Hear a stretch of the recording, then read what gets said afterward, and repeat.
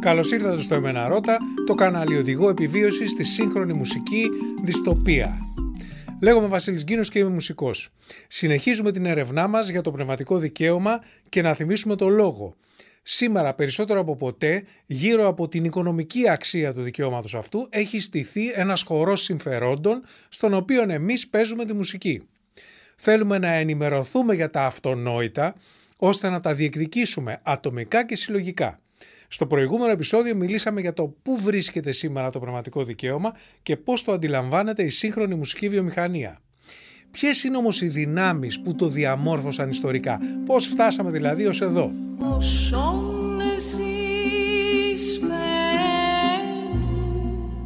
Η τέχνη σαν πληροφορία ήταν κοινό αγαθό στις κοινωνίες προφορικής παράδοσης.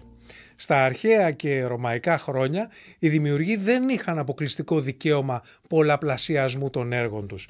Έτσι και αλλιώς η αναπαραγωγή έργων τέχνης, όπως παραδείγματος χάρη η αντιγραφή χειρογράφων, ήταν επίπονη και οικονομικά ασύμφορη για να χρειάζεται νομική προστασία.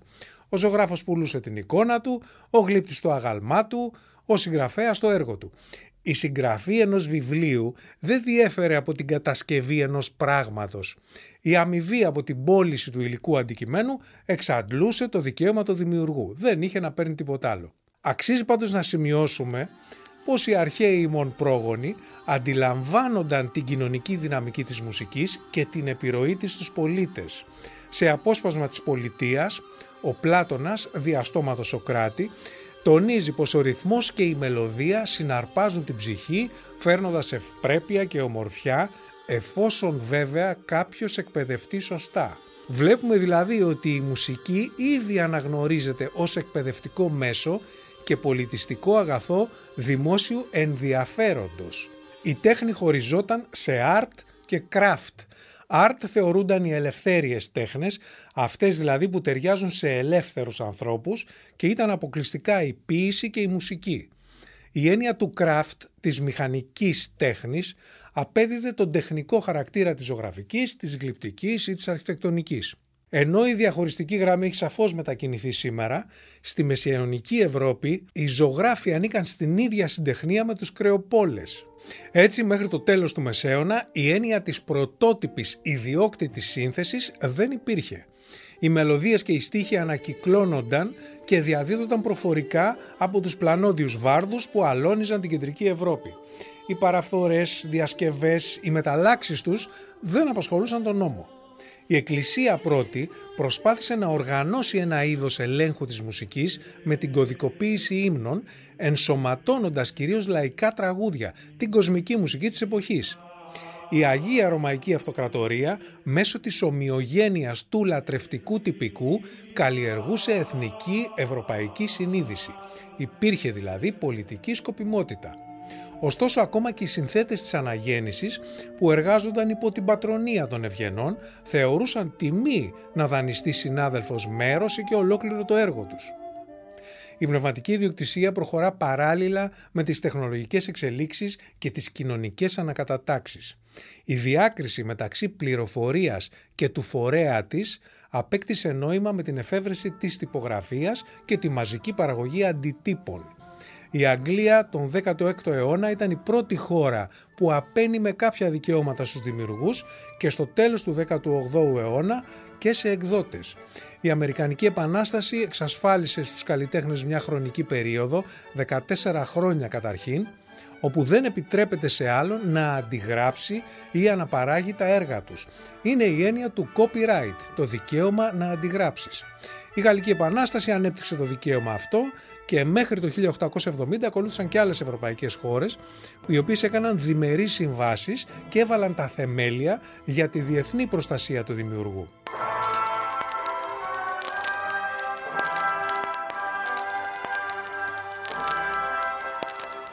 Είναι η περίοδος που εμφανίζεται η νέα τεχνολογία της ηχογράφησης. Οι εκδόσεις των πρώτων δίσκων ακολούθησαν τις πρακτικές του αντιτύπου, της έντυπης παρτιτούρας, που ήδη βρισκόταν σε ευρεία κυκλοφορία.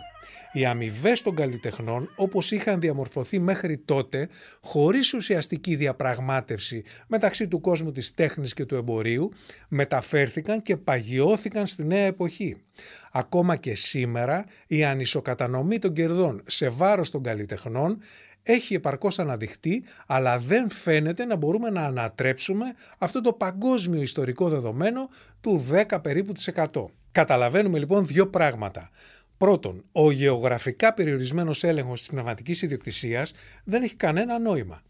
Και δεύτερον, η πνευματική ιδιοκτησία διαμορφώνεται από και συχνά γίνεται η ίδια πολιτική σκοπιμότητα. Το πνευματικό δικαίωμα με τη σύγχρονη έννοια εκφράστηκε από τη Διεθνή Σύμβαση της Βέρνης το 1886. Το συγγενικό με τη Διεθνή Σύμβαση της Ρώμης μόλις το 1961. Το 1993 ψηφίστηκε στη χώρα μας ο νόμος που ισχύει σήμερα, ο οποίος επικαιροποιείται συνεχώς παρακολουθώντας τις νέες τεχνολογίες και τη συλλογική διαχείριση των δικαιωμάτων. Φτάνοντας στο σήμερα, το μουσικό οικοσύστημα ρυθμίζεται όπως κάθε επιχειρηματικός τομέας. Η ιδιαίτερη φύση των δημιουργικών βιομηχανιών, στις οποίες ανήκει η μουσική, όταν προσαρμόζεται στο μηχανισμό μιας ελεύθερης αγοράς, δημιουργεί πολλές αντιφάσεις και προβλήματα για τους δημιουργούς. Η μαζική παραγωγή, ο οικονομικός ανταγωνισμός και η αβεβαιότητα της επιτυχίας δημιουργούν εργασιακή επισφάλεια. Τι σημαίνει αυτό? Ανεργία, έλλειψη ασφάλισης, ελεύθερος ανύπαρκτο ωράριο, χαμηλές αμοιβές και μόνιμη υπερπροσφορά δημιουργικού δυναμικού. Ωστόσο, η σημασία που έχει το μουσικό προϊόν για τον πολιτισμό μιας χώρας δεν επιτρέπει στην πολιτεία να το εκθέτει απροστάτευτο στον επιχειρηματικό κίνδυνο. Και είναι και κάτι άλλο. Η τέχνη σαν ανεξάρτητη έκφραση αποτελεί κατεξοχή φορέα κοινωνικών μηνυμάτων και μέσο χειραγώγησης, ένα εργαλείο προπαγάνδας. Γι' αυτό η πολιτεία θεσπίζει νόμους που προστατεύουν το καλλιτεχνικό έργο και τους δημιουργούς του, πάντα όμως στη σκιά του δημόσιου συμφέροντος, όπως το υπαγορεύει η εκάστοτε πολιτική και οικονομική εξουσία. Τι κάνουν οι νόμοι αυτοί? Εξισορροπούν τα συμφέροντα των καλλιτεχνών και του κοινού, των χρηστών όπως τους ονομάζει ο νόμος. Πώς το κάνουν? Ελέγχοντας τη βιομηχανία ώστε να αποφεύγονται τα ολιγοπόλια, λέμε τώρα, και τις συναλλαγές του χώρου, όπως το μοίρασμα των κερδών. Για παράδειγμα, ο νόμος ανάγκασε τη Warner να πουλήσει μεγάλο αριθμό θυγατρικών της εταιριών σε τρίτους για να αποφύγει πρόστιμα για μονοπωλιακές τακτικές. Ο νόμος επίσης ορίζει το ποσοστό των δημιουργών από την πώληση ενός έργου ή τις προϋποθέσεις παραβίασης της πνευματικής ιδιοκτησίας, αυτό που παλιότερα ονομάζαμε πειρατεία. Η προστασία του Έλληνα δημιουργού ξεκινάει από το Σύνταγμα του 2008. Εγγυάται την προστασία της ανθρώπινης αξίας, της ελεύθερης ανάπτυξης προσωπικότητας, την ελεύθερη έκφραση, την ελευθερία της τέχνης, την προστασία της ιδιοκτησίας και στο άρθρο 28 οι διεθνείς συμβάσεις από την επικύρωσή τους με νόμο ενσωματώνονται στο ελληνικό δίκαιο. Είναι σημαντική αυτή η διάταξη γιατί με βάση αυτήν οι διεθνείς συμβάσεις για την πνευματική ιδιοκτησία και τα συγγενικά δικαιώματα έγιναν αναγκαστικά νόμοι του κράτους. Αργήσαμε λίγο, τέτοιος είναι ο νόμος του 2121 του 1993 περί προστασίας πνευματικής ιδιοκτησίας που επικαιροποιήθηκε πρόσφατα από τον 4481 του 2017 σχετικά με τη συλλογική διαχείριση και τις άδειες για επιγραμμικές, θα πει online επιγραμμικές, χρήσης μουσικών έργων. Μπορείτε να τους βρείτε και να τους διαβάσετε στην ιστοσελίδα του Οργανισμού Πνευματικής Ιδιοκτησίας, ο ΠΗ, που επιβλέπει την πνευματική ιδιοκτησία στην Ελλάδα. Τι θα πει όμως πνευματική ιδιοκτησία? Ας σταθούμε για λίγο στις λέξεις. Η έννοια της ιδιοκτησίας είναι κοινή, την κατανοούμε όλοι. Είναι το απόλυτο δικαίωμα στη χρήση και εκμετάλλευση ενός πράγματος. Τι είναι δικαίωμα? Εξουσίες ή ελευθερίες που παρέχονται από την ηθική ή και τον νόμο σε πρόσωπα. Τι είναι πράγμα? Οτιδήποτε έχει αντικειμενική υπόσταση. Κάτι που μπορούμε να αντιληφθούμε με τις αισθήσεις μας. Κρατήστε αυτό το τελευταίο. Συνήθως πράγματα είναι τα αντικείμενα. Εξουσιάζουμε αυτό το πράγμα. Έναν υπολογιστή, ένα αυτοκίνητο, ένα σπίτι. Το χρησιμοποιούμε, το οδηγούμε, το νοικιάζουμε, το καταστρέφουμε, το κάνουμε ό,τι θέλουμε. Γιατί το έχουμε αγοράσει, το έχουμε κατασκευάσει, μας ανήκει, είναι δικό μας.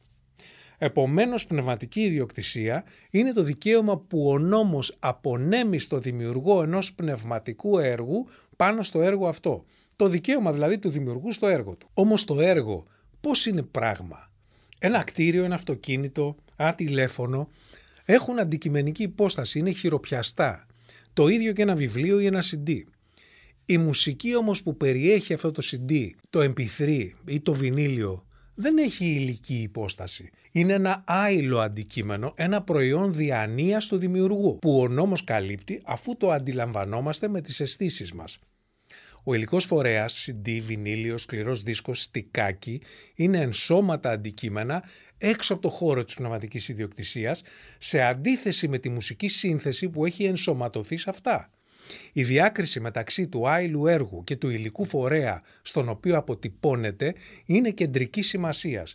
Αγοράζουμε τον υλικό φορέα, ένα CD, ένα βινίλιο, γινόμαστε ιδιοκτήτες του, αλλά δεν αποκτούμε κανένα πνευματικό δικαίωμα πάνω στο έργο που υπάρχει ενσωματωμένο.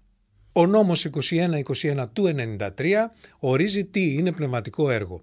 Κάθε πρωτότυπο πνευματικό δημιούργημα λόγου, τέχνης ή επιστήμης που εκφράζεται με οποιαδήποτε μορφή. Ανάμεσα σε άλλα απαριθμεί ενδεικτικά τα λογοτεχνικά έργα, τις μουσικές συνθέσεις, τα οπτικοακουστικά, τα εικαστικά, τα έργα των εφαρμοσμένων τεχνών και ούτω καθεξής. Τι μας λέει ο νόμος εδώ?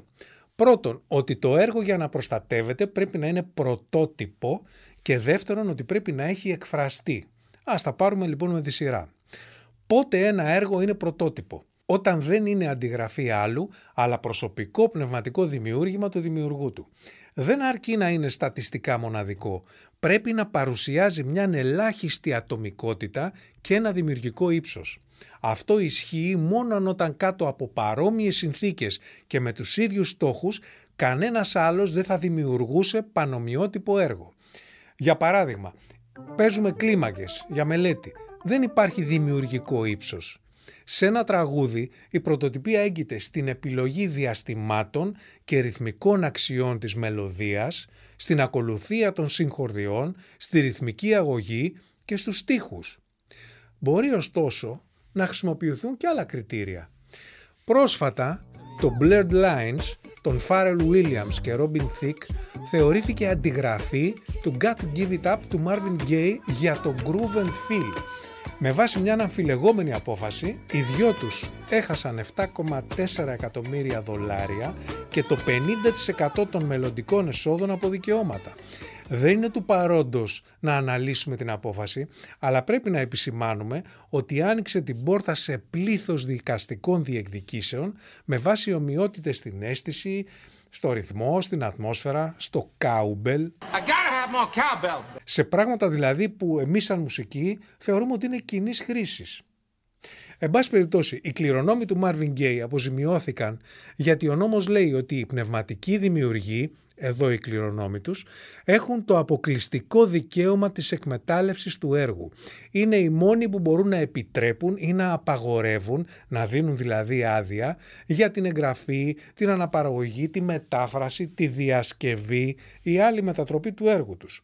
Ακόμη ελέγχουν και τη δημόσια εκτέλεση και την μετάδοση ή αναμετάδοσή του με οποιοδήποτε τρόπο. Αυτές οι εξουσίες συνιστούν το περιουσιακό δικαίωμα. Ο δημιουργός έχει επιπλέον και το ηθικό δικαίωμα της προστασίας του προσωπικού του δεσμού με το έργο. Θα το δούμε στη συνέχεια. Οι εξουσίες αυτές είναι αποκλειστικές, ανήκουν μόνο στους δημιουργούς και είναι και απόλυτες, ισχύουν δηλαδή έναντι κάθε άλλου. Είπαμε πως οι δημιουργοί ελέγχουν τη δημόσια εκτέλεση. Δημόσια εκτέλεση είναι κάθε χρήση, εκτέλεση ή παρουσίαση ενός έργου που το κάνει προσιτό σε ένα ευρύτερο κύκλο προσώπων από ένα στενό οικογενειακό ή άμεσο κοινωνικό περιβάλλον. Στους εργαζόμενους μιας επιχείρησης, στους θεατές μιας αίθουσας, στους συγκεντρωμένους σε μια πλατεία, στους πελάτες ενός εστιατορίου, στους θαμώνες ενός καφέ, στους επιβάτες ενός αεροπλάνου. Η δημόσια εκτέλεση μπορεί να είναι και ενδεχόμενη. Δηλαδή, αν τραγουδάω σε μια πλατεία ή μεταδίδω ένα τραγούδι από το ραδιόφωνο, ακόμα και αν δεν ακούει κανείς, έχω εκτελέσει δημόσια το τραγούδι. Άμεση λέμε την ζωντανή, την διαζώσης δημόσια εκτέλεση. Μια συναυλία που παίζει μια ορχήστρα, μια παράσταση, όπου το κοινό έρχεται σε άμεση επαφή με το έργο. Η άμεση εκτέλεση ή το ηχογράφημα που μεταδίδεται σε πραγματικό ή όχι χρόνο μέσω ραδιοτηλεόρασης, υλικών ή άειλων φορέων, CD ή είναι online επιγραμμικά, θεωρείται έμεση δημόσια εκτέλεση. Η έμεση δημόσια εκτέλεση είναι ο τρόπος που η μουσική έχει πλημμυρίσει την καθημερινότητά μας. Διαδίκτυο, ραδιόφωνο, τηλεόραση, κινηματογράφος, βιντεοπαιχνίδια, σούπερ μάρκετ, τηλεφωνική αναμονή, ηχηκλήσεις, αεροδρόμια, εστίαση, μέσα μαζικής μεταφοράς, ασανσέρ, γυμναστήρια. Όλες οι κοινωνικές εκδηλώσεις και οι δραστηριότητες της καθημερινής μας ζωής έχουν soundtrack. Στο επόμενο επεισόδιο θα δούμε πώς ένα έργο εκφράζεται, πώς αποτυπώνεται, πώς δημοσιεύεται και πώς κατοχυρώνεται σύμφωνα με τον νόμο. Μέχρι τότε γραφτείτε στο ΕΜΕΝΑ ΡΩΤΑ και πατήστε και το καμπανάκι δίπλα για να ενημερώνεστε για τα νέα βίντεο. Στο vasilisginos.com θα βρείτε τα βιβλία, την μουσική, το blog μου και τα podcasts των επεισοδίων που υπάρχουν και σε Spotify και Apple Music. Μπορείτε να κατεβάσετε το ελληνικό τραγούδι για βιαστικούς και τα έσοδα από πνευματικά δικαιώματα, ενισχύοντας έτσι και το κανάλι. Μπορούμε τέλος να γνωριστούμε και από κοντά στα μαθήματα για το μουσικό επάγγελμα ή την ηλεκτρονική μουσική στο Οδείο Τέχνης του Γιώργου Φακανά. Να είστε υγιείς, δημιουργικοί και ενωμένοι. Καλή δύναμη!